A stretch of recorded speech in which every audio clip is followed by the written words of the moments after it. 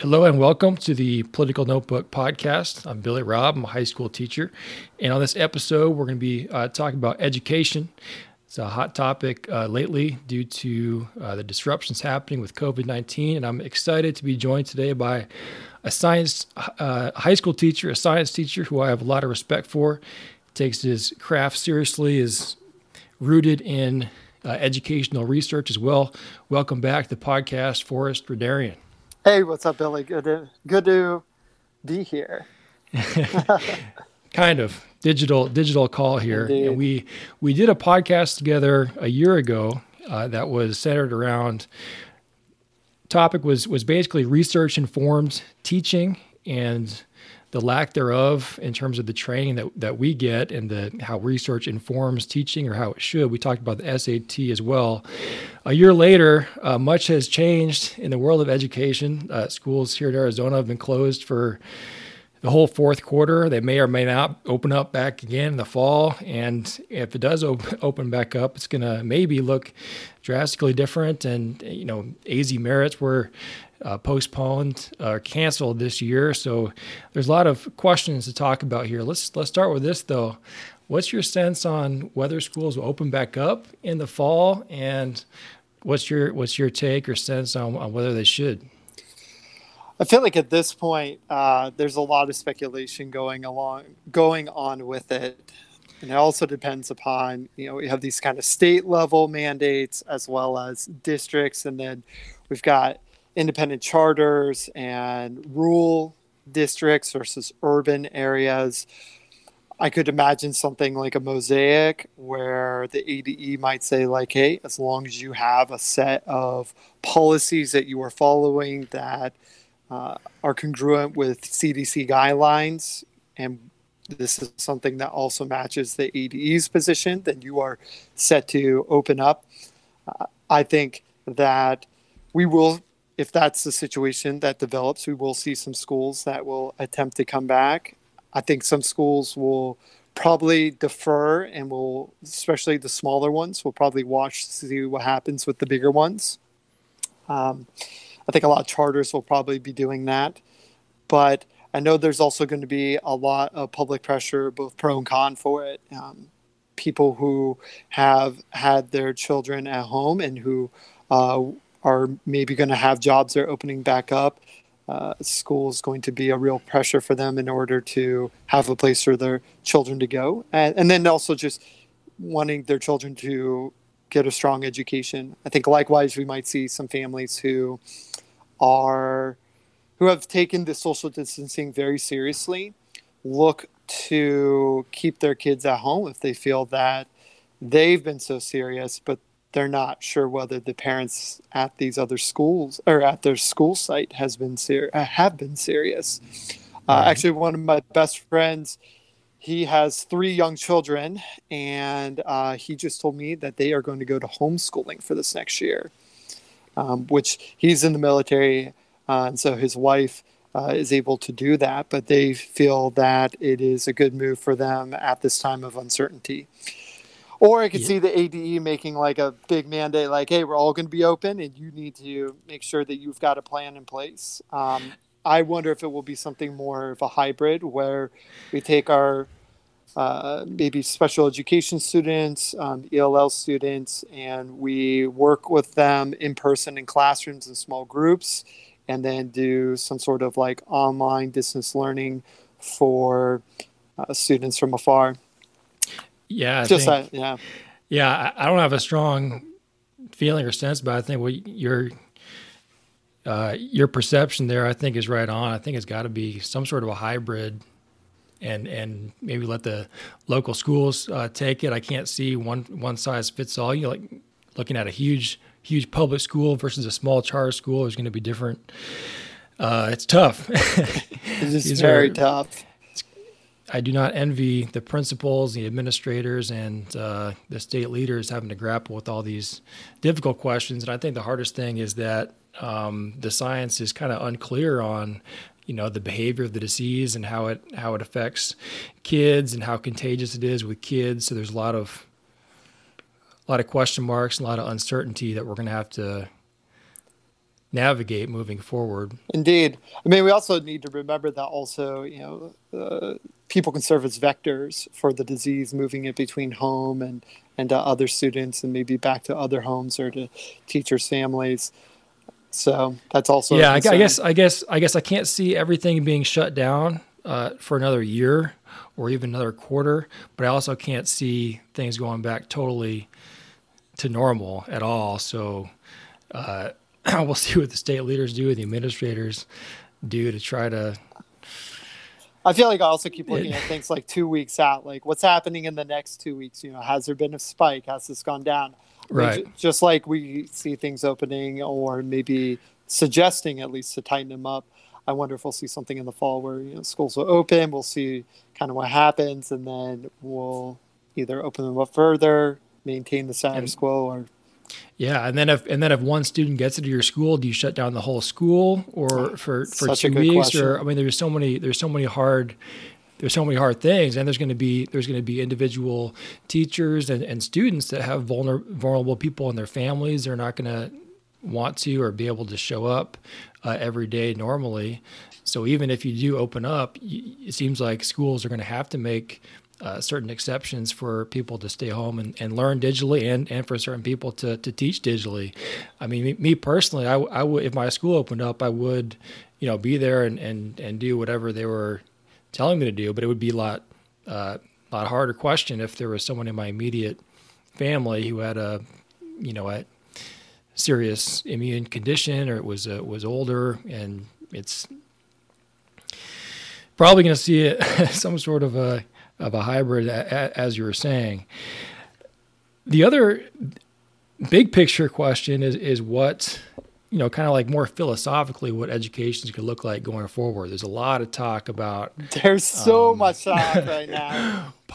Just policy changes. There's op-eds in the paper. There's radio, discussions about, what, there's during times like this, we see tech companies sort of pushing in and trying to inch their way into every different area. There's the homeschool advocates that are kind of everyone's in disruptive times. I think everyone's trying to move the yardstick further from what they were already kind of going towards. So, it's a hard question on what should be changed and how should we move on from here. But I think those questions are tough without first answering a question about the purpose of public education. And we've talked about this privately a lot, but let's talk about this for a second. What do you see as, the goal or the purpose of public education? So maybe this can be like a, just a, an endpoint goal. What are we doing here in our public schools? What should we be doing in your opinion? I think the purpose of education in America is to help create democratically engaged citizens. I thought about this quite a lot. I think there's a lot of auxiliary goals out there that could also be incorporated in and constructed as a part of the foundations of education. But if I had to go down to the single most defining reason we have public education in this country, it is to create democratically engaged citizens. And I'm not so sure that is actually how schools are functioning today. I'm also not equally saying that maybe this is how all schools were founded in general, historically speaking. But for myself as a teacher, when I look at my classroom and I think, what is it that I want my students to walk away with? I want them to be and leave my classroom as self-capable citizens, as fellow voters who are going to actively go out and vote. That's what I would say. And what else besides, I guess, what in terms of the outcome that you're seeking of how you, as you describe it, a democratically engaged and active person. What other skills they need? You're a science teacher, so you're teaching kids how to approach a scientific method and be versed in the specific subjects that you teach. But what else, from like a whole picture perspective, does a student need, in your opinion, to reach that outcome of a civically engaged person? So are you looking at the means, or are you looking at the ends? Like, how are we going to measure, students to come out of let's here? talk Or... let's talk about measurement next. Let's figure out what are maybe from a curriculum standpoint. Right now, maybe you could say that most of the way our schools are structured today, the goal is like college prep, right? That we're trying to get everyone with this pre-college. We have all these set standards that our state has created, that they have to, each grade, each class has a specific set of standards they're supposed to reach by the end of that year. And at the end, it's really heavily emphasized on, entrance into college and an emphasis on that. There are certain schools that sort of go away from that a little bit, but I would say primarily, and especially with the way our testing regime is created, it's towards that college prep mindset. What would the structure of the schools, or maybe even the curriculum, look like if instead of that mentality, the emphasis, it was on, hey, let's produce self-capable, civically minded students? Oh man, I've thought about this quite a lot, and I want to be clear before I even say anything about like order of curriculum in schools, or what should be considered the base of what students learn, that all subjects, rigorous, in their presentation, whatever sequence, all of them need to be available to students. I'm more concerned with which ones do we say, like, student A, you pass this class, and therefore you are meeting the qualifications for graduation, for being that democratically engaged citizen. With that, I really think that social studies needs to have a much higher place in what we consider with student learning overall. Right now, I think in high school, students only need 3 years in the state of Arizona of social studies background. And I think and then there's electives and there's electives, of course, right?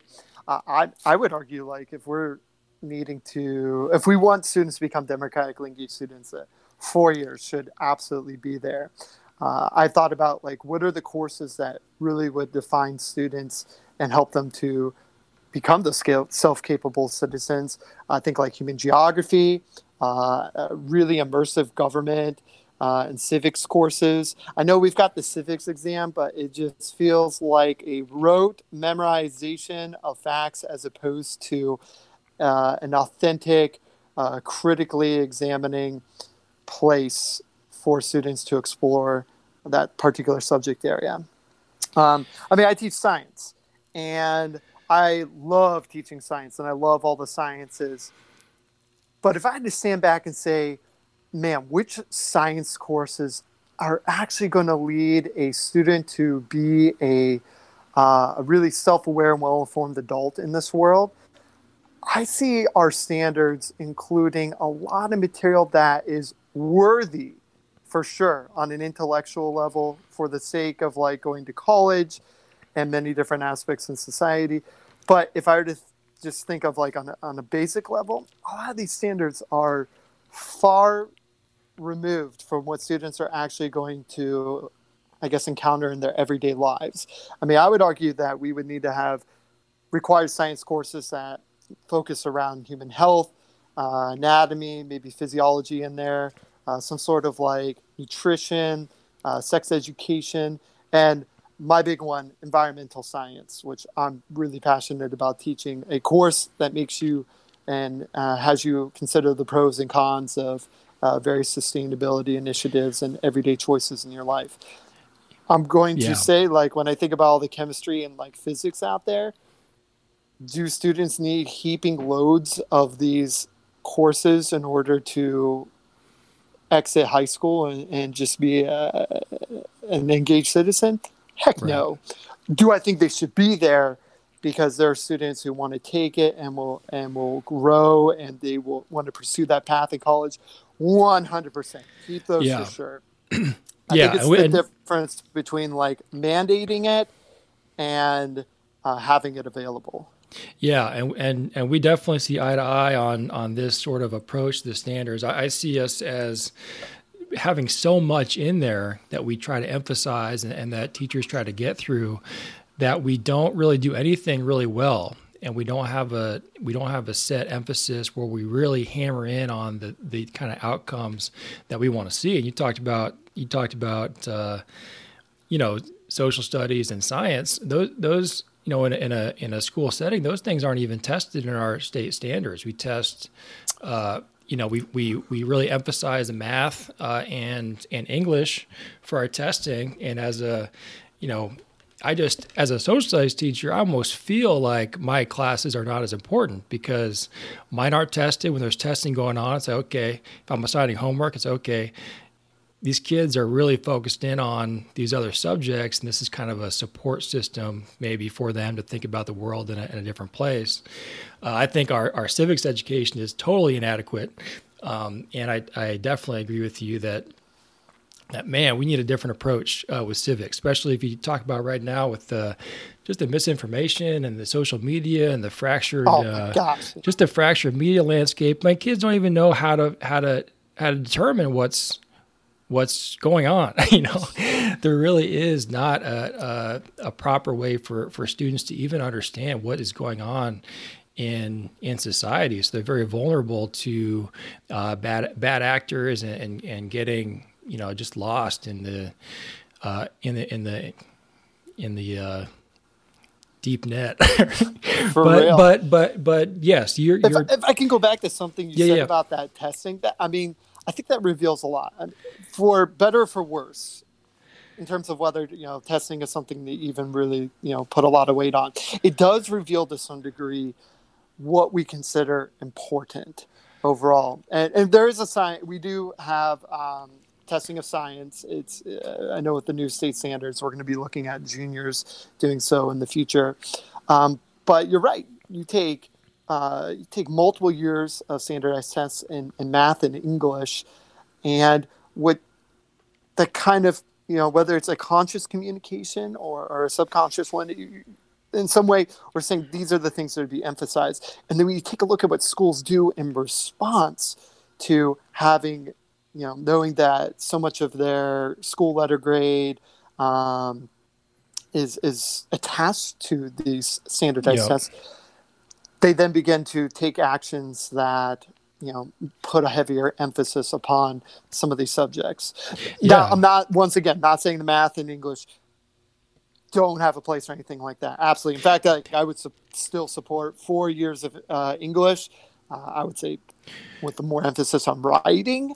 But that's what I'm saying. That's why I agree with you. And what should be, we need to distinguish between what should be the absolute, like what should be the requirement for graduation, right? And what should be, if you'd like to go above and beyond this, here's what you can go to. Because I think we should be pushing and have more opportunities for students to advance if they want to take high level, calculus and math and advanced classes, or like you said, those advanced science classes have opportunities for that.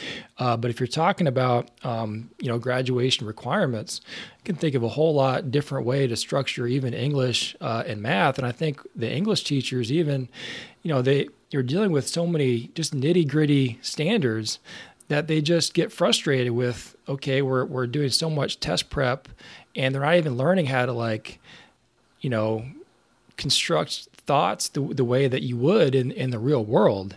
And we're kind of taking the academic skills and isolating them and testing them in a way that it really is not, once you get outside the box of school, it really isn't the same kind of skills that you end up developing in the real world. Absolutely. I mean, like I always think about math in general. Like if we want students to have a math that makes a math sequence, or I guess sort of math classes that they're really going to encounter, you should be focused around personal finance, economics, maybe something tied in with like healthcare, all in that.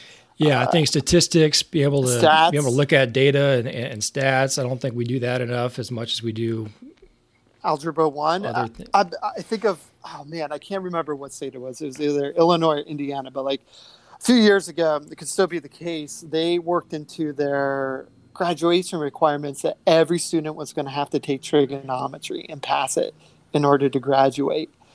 And all these people got behind it, all these politicians, these education policy wonks.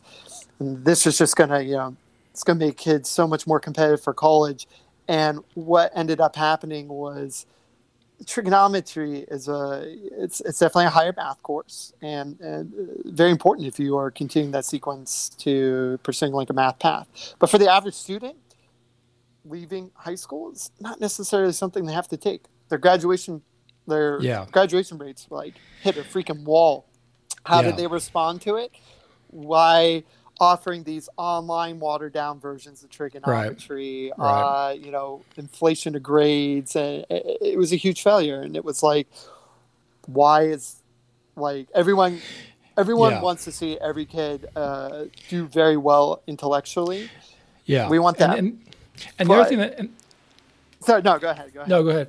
I was just going to kind of add on to that the other thing that happens when we're doing this kind of curriculum is that the students end up basically repeating the same classes in their freshman and sophomore years of college. Right. So it's not only are they going through this experience, but then they got to redo the entire thing for their undergrad courses before they even.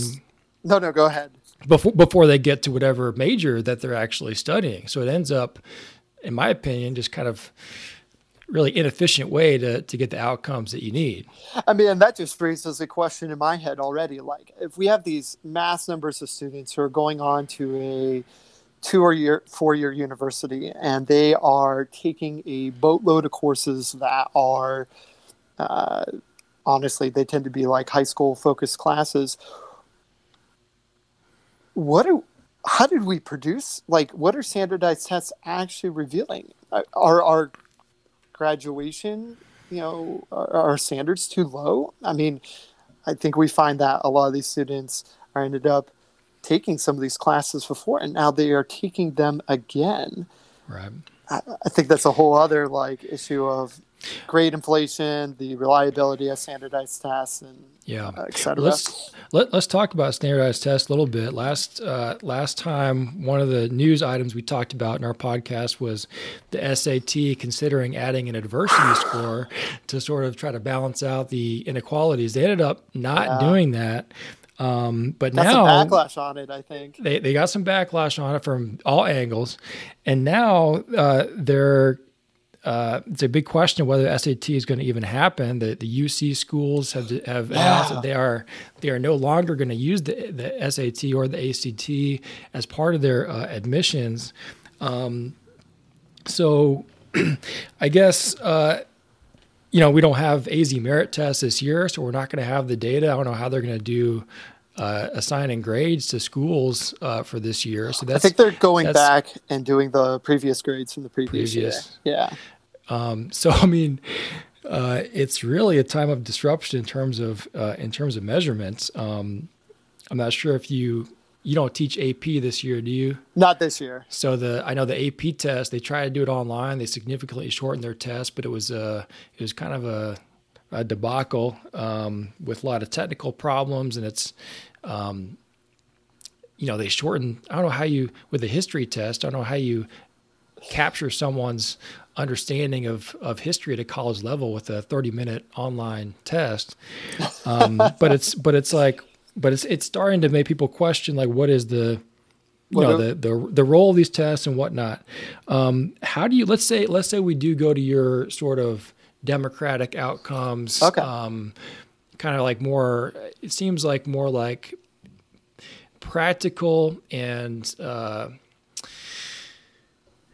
applied real world sort of stuff, and then wrapping the academic needs around that in terms of basic level. How do you structure a test, or how do you measure if a school is producing that well? With the civics test, it's easy. You have a whatever score you get out of 100. If you were transforming the civics education to emphasize like projects and experiencing the democratic process at your school or at the local level, how do you, if you're trying to evaluate how schools are doing, how would you even start to approach? Yeah, this is a great question. Yeah. It's essentially the question asking, like, how do we determine what the good school is? Or what Right. measure we're going to use for determining, like, hey, this school is a, quote, good school. This school needs improvement here in this area.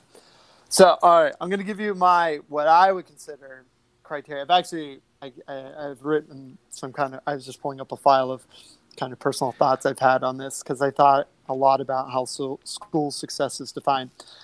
I'm going to be clear here that the means are not fleshed out at all. So I'm sure I would love to engage in further conversation with people over these things, but I would look at the number of students who vote. I don't even know that's something that can be practical or even real to figure out, how down the many road, a percentage that voted down the road. Okay. Yeah, absolutely. And once again, I don't even know if it'd be ethical or right to be like, hey, did you vote, and gather the information? But I would say a good school would be one who would produce students who actively go out and vote. I would honestly look at student grades, as long as we knew that grades were not the result of inflation and were actually based upon rigorous assessments and learning within the school. I want to be clear here. I'm not calling for standardized tests in this case. You'd like to see the school creating their own sort of rigorous assessment tool and have grades within. Hey, we've got, we've noticed, a lot of students have A's here, B's here, C's here, F's here, whatever, and kind of look at, wow, we're producing a lot in this end, but not in this end. Yeah. And there are best practices and rubrics and things that you can use to sort of, not like standardized in terms of everyone's doing the same thing, but there are I think people think of it as everything's like totally standardized with a standardized test that is applicable everywhere, or teachers are just winging it and making up off the top of their head. Yeah, do not want anything winged in there. You can create rigorous curriculum and have it be scientifically valid for what you're doing. And not have it be like the same size fits all everywhere, And I think these, by the way, before I continue with any of these other ones, I'm not saying any one of these, I don't even know what I would weight each one in a school, would you weight this one higher than the others or whatever? These are just a whole bunch of things that should go into it. I would want to know how many students can write and do it well. I feel like that is something I'm always concerned about. How the students, do they independently invest in the local community? Do they volunteer? Do they run for office? When they get out of high school, do they donate their time, their energy, the money? And I'm not saying, because I know some schools do this, we require everyone to have X number of community service hours, or we put on the events for students to gather the community service hours themselves. No, that is playing the system. I want to know that students are coming out of a school and are proactively serving their community. I think that's huge. Does the local community around that school grow and even flourish because of the presence of that school?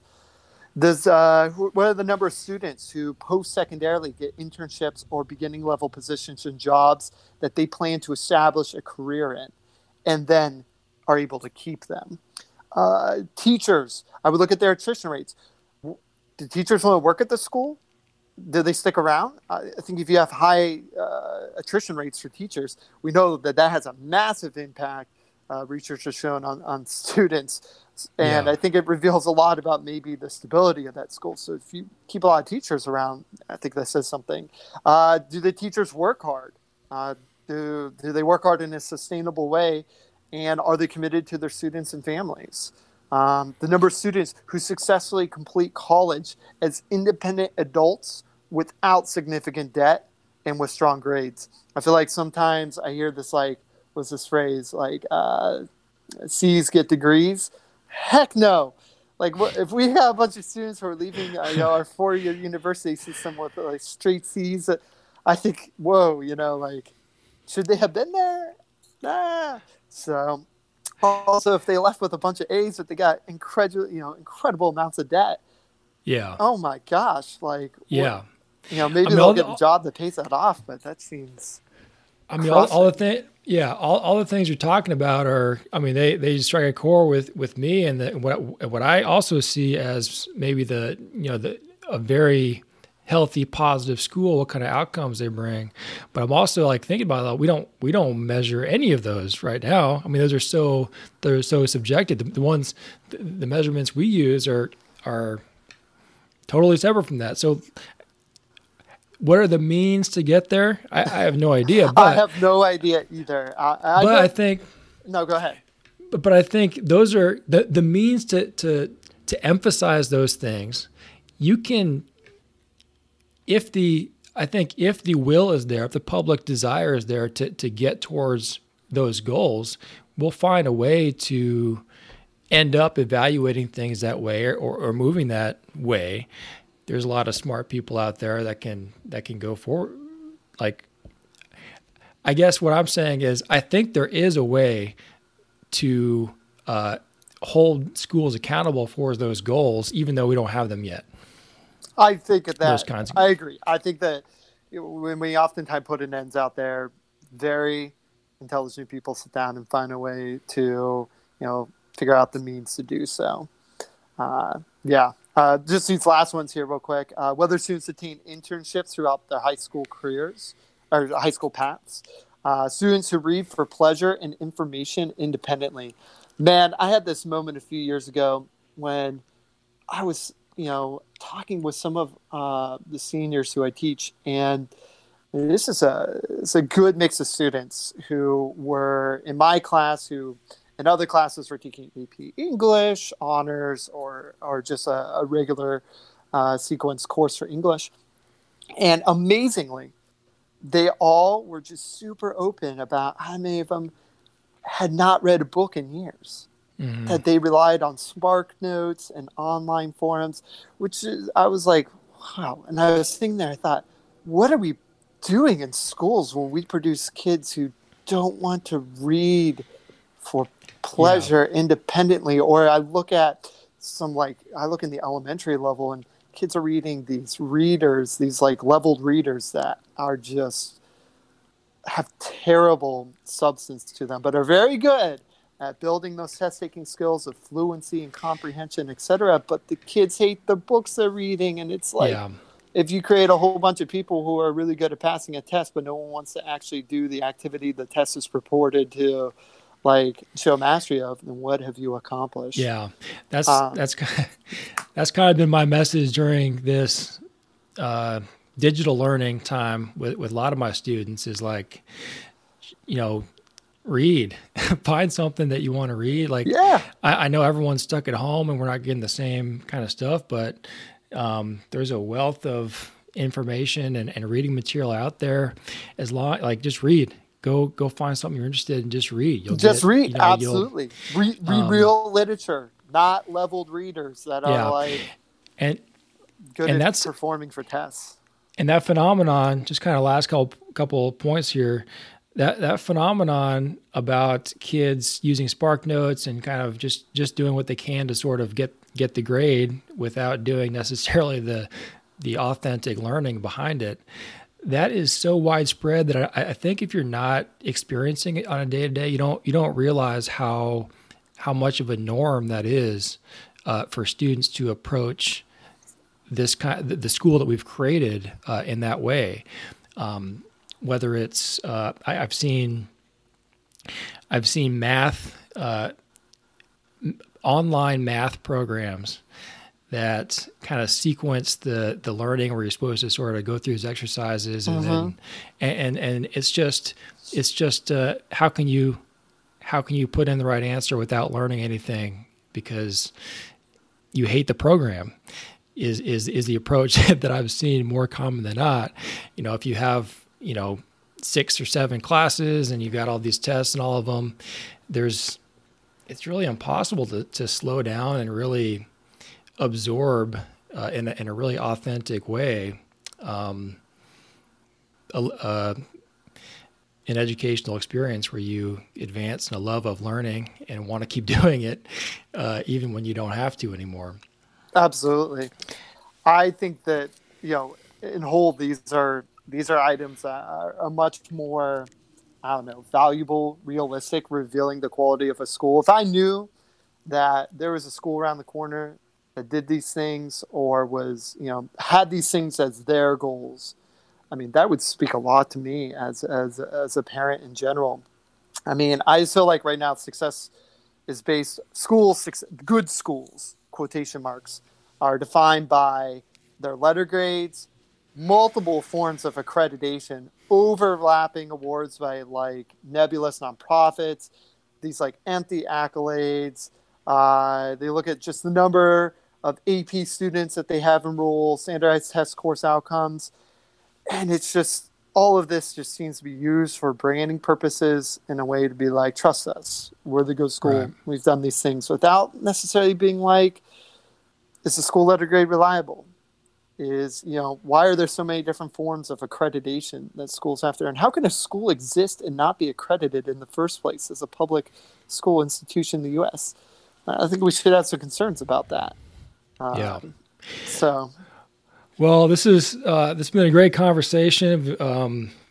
I want to definitely continue our kind of grappling with these subjects, but I appreciate your sort of approach to this and the passion you have that you use to do research and think and develop ideas.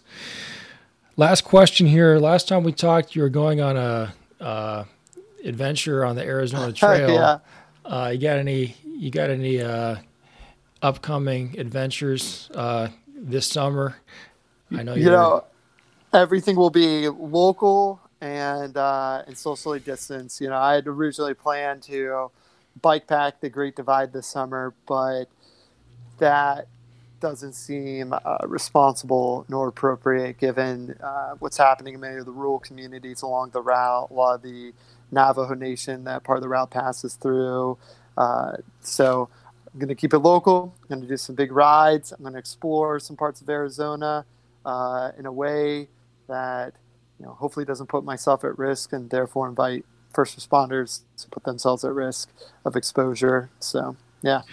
Right on. Well, thank you very much, Forrest, for being with us. Very much appreciated. Yeah. The conversation. Can I say one thing real quick? Because I just believe this so strongly. Yes, sir. I always think this about myself and when I talk about different issues, that I do not keep rigid thought on things. I really strongly believe that this is where I stand right now on these issues. But if someone were to present a really good argument and evidence otherwise, I will always pursue truth and change my position in that. Yeah, so. I know. Thank you for saying that, because I appreciate that about you, and I try to kind of keep the same sort of openness. And one example of that is on standardized testing. Sometimes I can be talked into having like, even though I hate standardized testing and the idea of it, and I complain about it a lot, sometimes I hear a good argument about having an objective measurement of something in which everyone can have, and yeah, of course there's we live in a democracy. We're going to be creating this new reality together. So I think having an openness and a willingness to change your mind, and that's okay. It is okay to kind of evolve and change, and as you learn new things. I think that's what education is all about too, is letting new information and knowledge sort of shape the direction that you're going. Absolutely, man. Learn forever. Right on. All right. Thanks, Forrest. Thanks for listening, everyone, to the Political Notebook. You can subscribe to us on Apple Podcasts, Overcast, Pocket Cast, anywhere you listen to podcasts. Thanks for tuning in.